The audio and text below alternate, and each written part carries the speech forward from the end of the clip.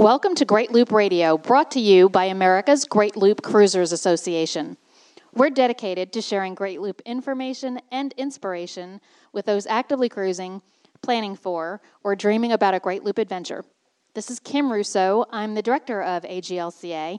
Today I'm really thrilled. Our guest is Keith Ruse, and he is the president of Deltaville Boatyard. He is an American Boat and Yacht Council certified master technician, and he is going to walk us through some of the routine maintenance things you need to do to your boat along the Great Loop, and he'll kind of give us some advice on which things might be DIY type jobs and which are things you really need to look towards a professional for. Before we bring Keith in, I want to take a moment, as always, to recognize and thank our Admiral sponsors who support AGLCA at the highest level. They are Beneteau, Curtis Stokes and Associates, Dog River Marina, Passage Maker Trawler Fest, Skipper Bob Publications, and Waterway Guide Media. As always, we encourage our listeners to support these businesses that support the Great Loop. And another business that supports the Great Loop is Deltaville Boatyard. They're also an AGLCA sponsor, so I'd like to officially introduce Keith Ruse, who's their president. Keith, thanks for joining me today. Yes, ma'am, Kim. Good to be here. Yeah, we really appreciate you spending some time with us because you certainly are an expert in this area, and I know you speak at some boat shows and things like that, so we're fortunate to have you with us today. But for those who maybe have not come across you before, just start off by telling us a little bit about yourself and about Deltaville Boatyard. Sure. Deltaville Boatyard is primarily focused on systems. We have the capability of hauling out boats up to 75 tons, but our technicians are all American Boat and Yacht Council certified in some discipline, and several of them are master technicians, of which I'm one of them, like Kim mentioned. And the disciplines that I hold the American Boat and Yacht Council certification in is electrical, diesel engine and support systems, corrosion, heating and air conditioning, composite boat builder, and that's it. ABYC standards is the last one, but those are our guidelines and the recommendations that we follow in the servicing of boats. Great, and there certainly are some things that all loopers are going to need to have serviced along the way, and some are a little bit more handy at the DIY tasks than others. So let's dive into some of the more basic things or the more frequent things that you need to do to properly maintain your boat along the way. So let's start with oil changes, because that's something that people automatically think of when it's something that perhaps they can do themselves. So and of course there are different oil changes that have to happen on the boat. So let's start with the engine oil. Tell us a little bit about, how frequently that should happen and whether this is typically a DIY task for anyone or just for perhaps those with a lot of skill. Sure. Well, concerning oil changes and fuel filters and a number of other tasks on the boat that owners can attack and get done properly, we always recommend that the first time that you want to learn how to do it is to have a mechanic or a person with a good working knowledge of engines get with you on your boat and make sure that you have all of the tools necessary to do the job. Make sure you have all of the parts and materials necessary to do the job. For instance, if you don't have access to the top of the engine and you need to add oil or extract oil, there's different ways that each boat has, characteristics of how the engine's orientated and how the fuel system is set up, and regarding oil changes, it is something that an owner can do.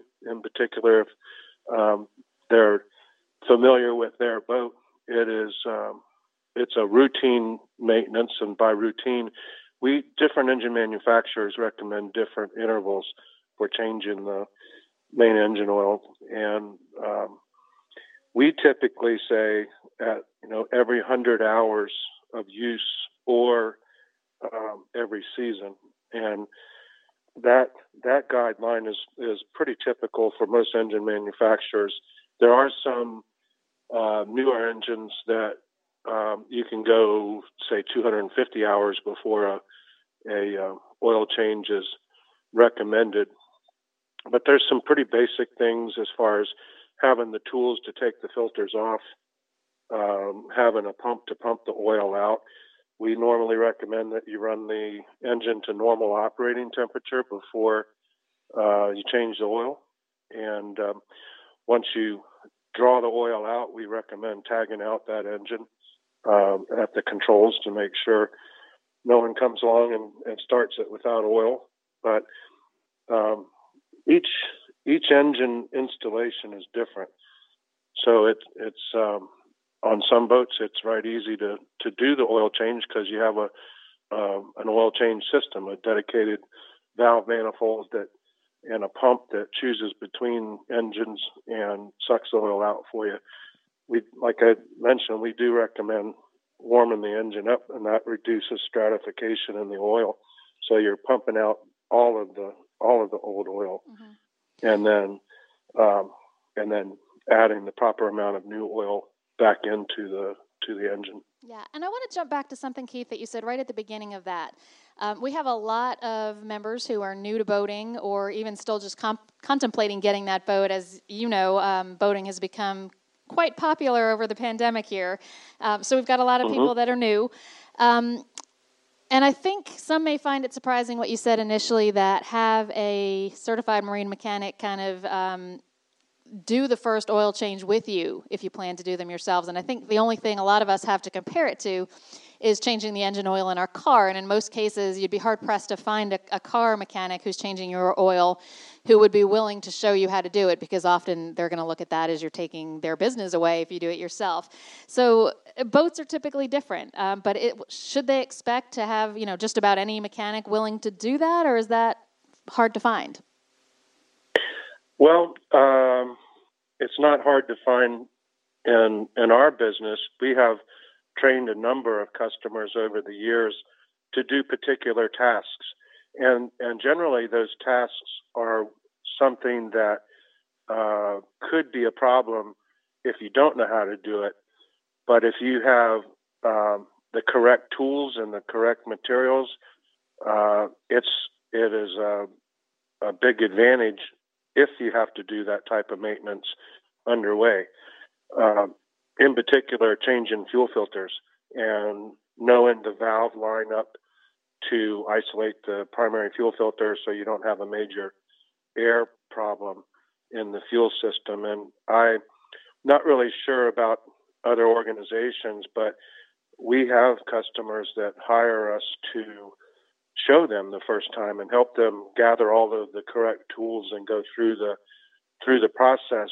That doesn't mean that they're necessarily going to do it themselves all the time, but for instance, when you're doing the Great Loop, it may be that you don't have somebody available to do it, and it's time to do it. And if you have all the materials, correct tools on board, then it is something that it's almost, you write a cookbook for your boat and what the steps are to successfully complete the task.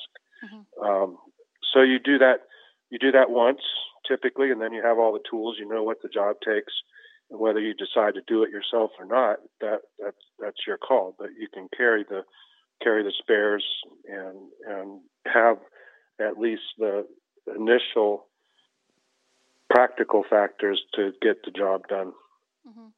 So for someone that has learned, got the proper instruction and plans to tackle it themselves, is there anything that they should look for when they're doing that oil change that might be indicative of a bigger problem? Or, do you recommend an oil analysis every time, or what's your take on that? Well, getting on an oil analysis program is a good idea, because what you're doing there is you're monitoring a trend. So if you have something internal to the engine that is evidencing a problem, or a leak, or a coolant leak, or a fuel leak, and something that may be leaking oil, lube oil out, it's a good time to, one, if you're going to pull samples, you really need to learn how to pull a sample, because the oil needs to be warmed up really good so that it's not stratified. So when you stick your insertion tube into the dipstick to pull a sample, it's almost like a medical procedure. You don't want to stick the tube all the way to the bottom of the pan, because then you're getting sludge off the pan. You don't want to use the same tube to pull another sample on another engine. Then you clean up really good after you use them. There's one of the defining factors on whether you get a good analysis is that you note the type of oil that you put in and how the engine is operated typically. But an oil sample and getting on an oil sample program is super good preventative maintenance. So you can identify a problem in the trend prior to there being a major problem when you're out cruising and afar from services. Mm-hmm. And also, kind of another question for the DIYer on oil changes. Is there any preferred method of recording that they've done an oil change, so that, at some point everybody eventually sells their boat, and having the maintenance records is a great thing. And if you're having that done professionally, the records exist. But anything, any tips on, if you're doing it yourself, how much detail you need to record about that type of maintenance? Well, the different people use different methods, and from a operations standpoint, if you just use a spreadsheet, that's perfectly acceptable. I do have vendors that offer programs that are specifically focused on maintenance on board and recording, and then the program will alert you when you put in the hours used, what service items need to be done on the boat. That's there's a couple of different companies that provide that. We happen to use Wheelhouse Technologies and have been for some time. Boats from 40 feet on up basically is we use that program in order to keep track of the maintenance needs and warnings and preventative maintenance things that come up over time. Some people use just use a ship's log for their maintenance records, but you're super correct from the standpoint of when it's time to sell the boat, maintenance records are huge. In order to document the history of the boat means a lot. Right. Now, as I mentioned, we have a lot of new boaters. We have a lot of people who have been boating for a very long time, but on a smaller boat. So as you move into a bigger boat, and if you've never been, kind of the mechanic in your household, which I fit that category, a lot of us would only think initially when we're talking oil changes of the engine oil. But a lot of boats, you also are going to need to be concerned about your transmission oil and your generator oil. So tell us a little bit about what do we need to know about that? How different is the time frame for changes typically from the engine oil, or any tips you have to remember to do that? Well, transmission oil is different than the main engine oil. There's normally longer periods of time before you change the transmission oil versus the main engine oil. And different manufacturers have different guidelines for that. We also sample on transmissions as well, because there's wear items in the transmissions that can be shown by an oil sample. For instance, clutch plates, cone gears, things that can wear over time. When you start seeing elevated signs of particular metals in your oil samples, then you know that things may need to be addressed. Gensets, generators run under a typical constant RPM, but vary in loads, and in a lot of cases they are underloaded. So the manufacturer, the generator manufacturer, will say if you have X amount of hours on here at at this load, then you need to change the engine oil at this interval. Generators in particular, we'd like to keep a solid oil sample record on, because a lot of times they're not in the engine room, and they're in places where they can suffer from corrosion and from an environment that's less than the best that it could be running in. So we pay attention to those, and of course there's the generator and the electrical end of the generator that also requires maintenance. But again, the manufacturer's guidelines is typically what we follow. Mm-hmm.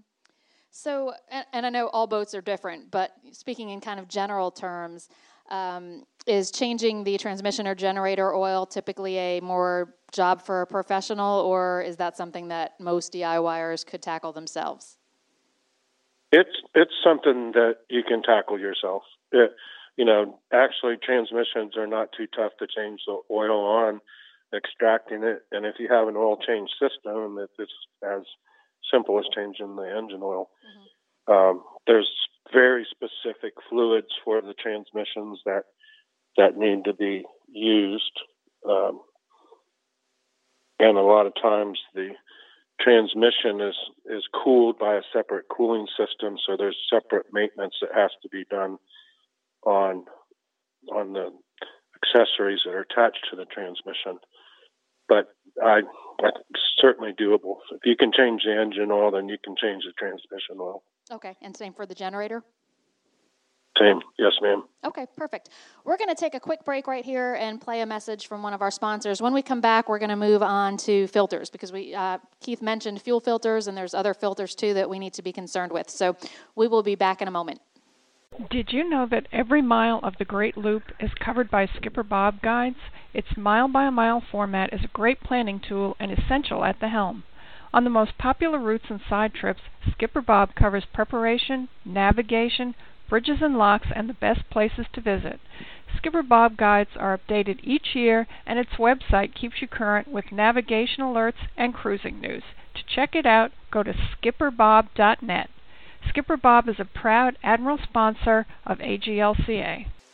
We're back on Great Loop Radio. My guest today is Keith Ruse. Keith is with, he's actually the president of Deltaville Boatyard, and he is an American Boat and Yacht Council certified master technician. So we're happy to have him with us today. And we've already kind of talked about the different oils that need to be changed on the boat. Continuing down the routine maintenance path, Keith, you touched briefly on fuel filters, but there's some other filters too. But fuel filters specifically is something that I have heard of members having to change underway. So tell us a little bit more about those. Obviously, it is a DIY, particularly if it has to be done. So what kind of problems can, not, or if the filter's clogged, what is the indicator that there's a problem with that? Well, I'm going to start with, similarly to the engine oil change, it's best to go through this process with an experienced person that you determine on the front end what you need for tools and what you need for gasket kits and what you need for filters. So you then have the necessary materials and necessary tools, and then you basically write a cookbook. Okay, when I have an indication of I need to change my fuel filters, then I do this, this, and this.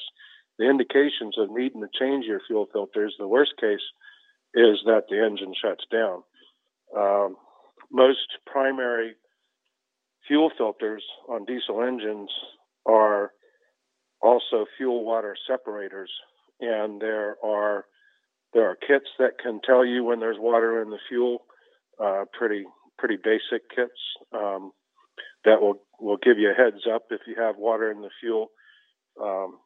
There's also vacuum gauges that can be installed on the primary fuel filters that when you start drawing excessive inches of mercury, you can look at that and say, well, it's time to change my fuel filters. So you've got let's say you have a normal running vacuum of 5 inches of mercury at 80% load, you can, if you have a recording gauge, it has a drag needle, and so that you don't have to get down there in the engine room when you're at 80% load or whatever load you're typically running at.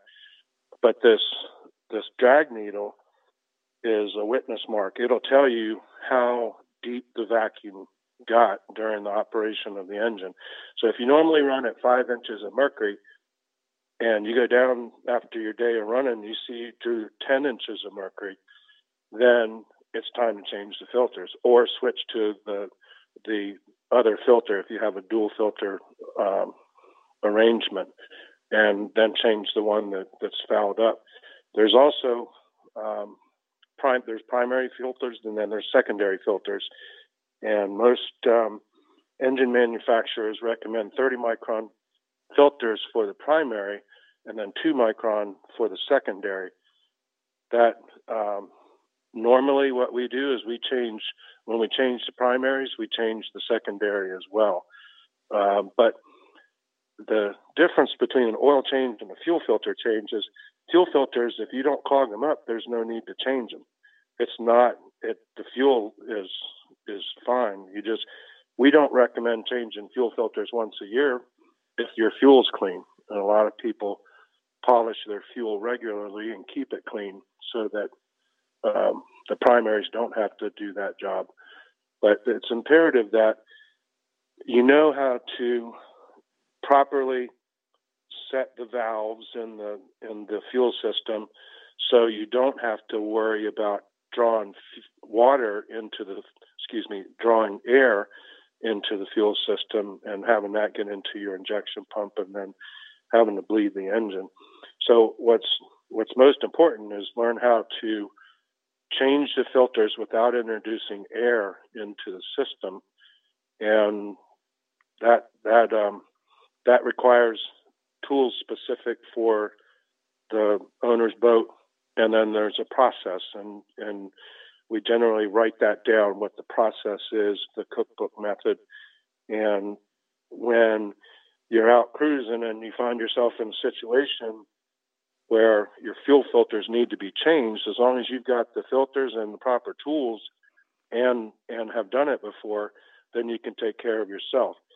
The second best is if you have the filters and the tools and can hire somebody to come in and do it. You have the specific things that you need to get the job done. Right.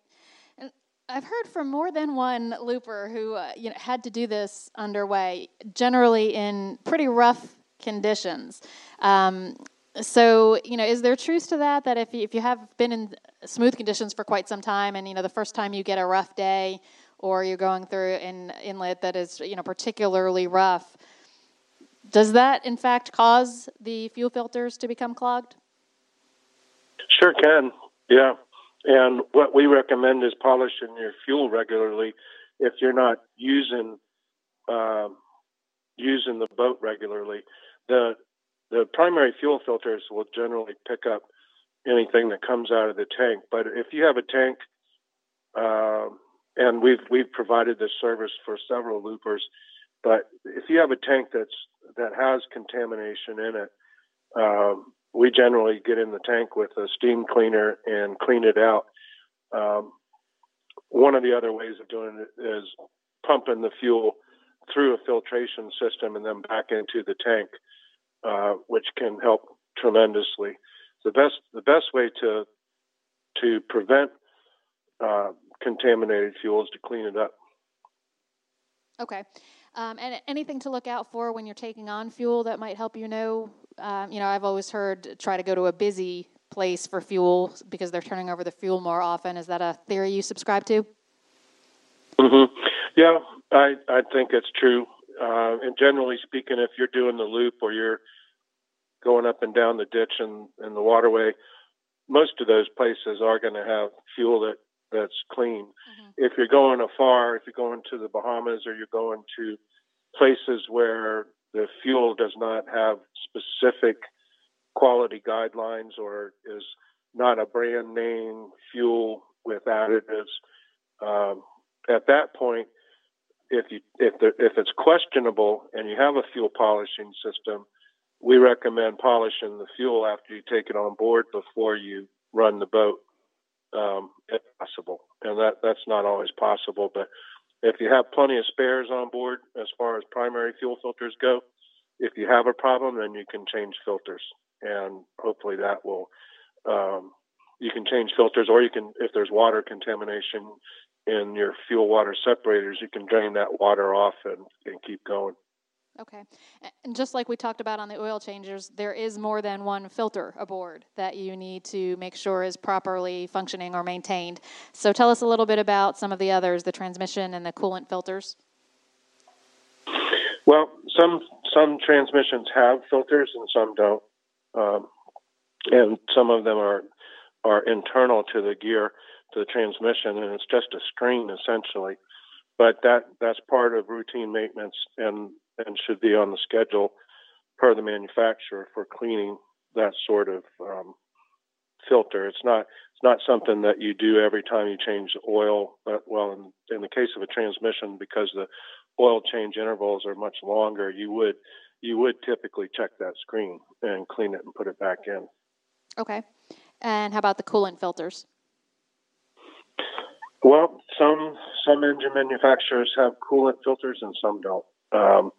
But the coolant is something that if you go by the engine manufacturer's guidelines, they're pretty conservative. They'll say every year to change the coolant. Well, most folks find that excessive, and in fact, in extended life coolant situations, you shouldn't have to replace the coolant once a year. But it somewhat depends on how many hours and what the duty cycle is of the engine. If you're running her hard and long, then you may have to change the coolant once a year.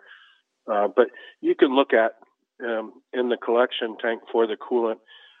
Normally, you can look at that, and if it's nice and clean and pink or whatever the coolant color is that you have in there, if it stays that way, then you're probably good. If you start seeing a black residue in there, for instance, that's one indication of coolant dropout, where the coolant is no longer operating at 100% efficiency, and it is time to change the coolant. And at that time, this is not necessarily a do-it-yourself job, but we do a coolant system flush, and that cleans the coolant system, and we flush it out with fresh water and then put the new coolant in. And then with putting new coolant in, it's super important to bleed that coolant system so there's no air in it, because that can lead to overheating pretty quickly.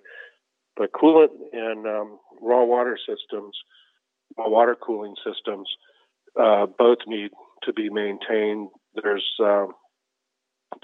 raw water system flushes with base type fluid, acid type fluid that takes away the base growth, like calcium and that sort of thing. And that one of them is Barnacle Buster, which we used from Track Ecological, and that cleans the system, but it won't take out things, inorganic type things like pieces of rubber from an impeller or grass, or so the descaling of the raw water systems. You do the same thing with the closed loop coolant system. You want to make sure that the heat transfer is at its optimum for the engine to operate correctly, and that leads into other systems as well that are raw water cooled. Periodically, you need to descale. If you're up in fresh water, that's not the case. But if you're cruising in brackish or salt water, it'll build up calcification over time, and the flush with the acid removes that. Mm-hmm.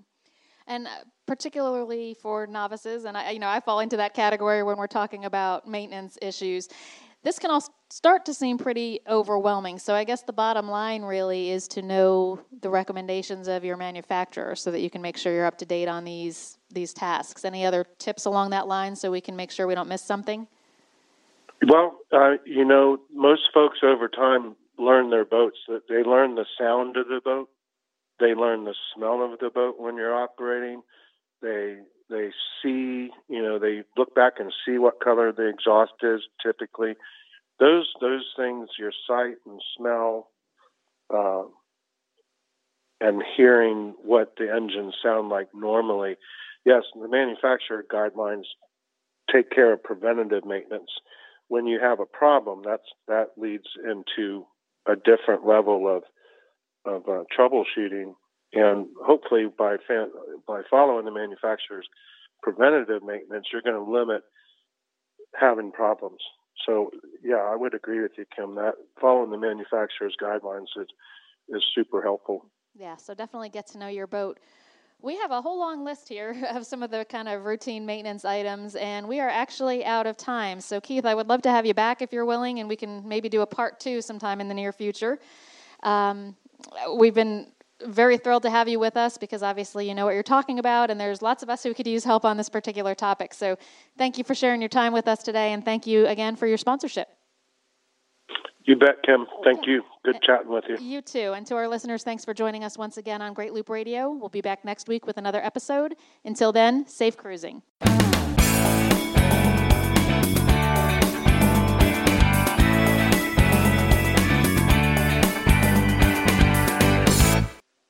Hello, it is Ryan, and I was on a flight the other day playing one of my favorite social spin slot games on ChumbaCasino.com. I looked over at the person sitting next to me, and you know what they were doing? They were also playing Chumba Casino. Coincidence? I think not. Everybody's loving having fun with it. Chumba Casino is home to hundreds of casino-style games that you can play for free anytime, anywhere, even at 30,000 feet. So sign up now at ChumbaCasino.com to claim your free welcome bonus. That's ChumbaCasino.com and live the Chumba life. No purchase necessary. VGW. Void where prohibited by law. See terms and conditions. 18+. If you own a vehicle with less than 200,000 miles and have an auto warranty about to expire or no warranty coverage at all, listen up. CarShield has a low-cost month-to-month vehicle protection plan that covers more parts than ever. Visit carshield.com/audio to find out how you could pay almost nothing for covered auto repairs. Drivers who activate this vehicle protection today will also receive free roadside assistance, free towing, and car rental options at no additional cost. Get your free quote today at carshield.com/audio. That's carshield.com/audio.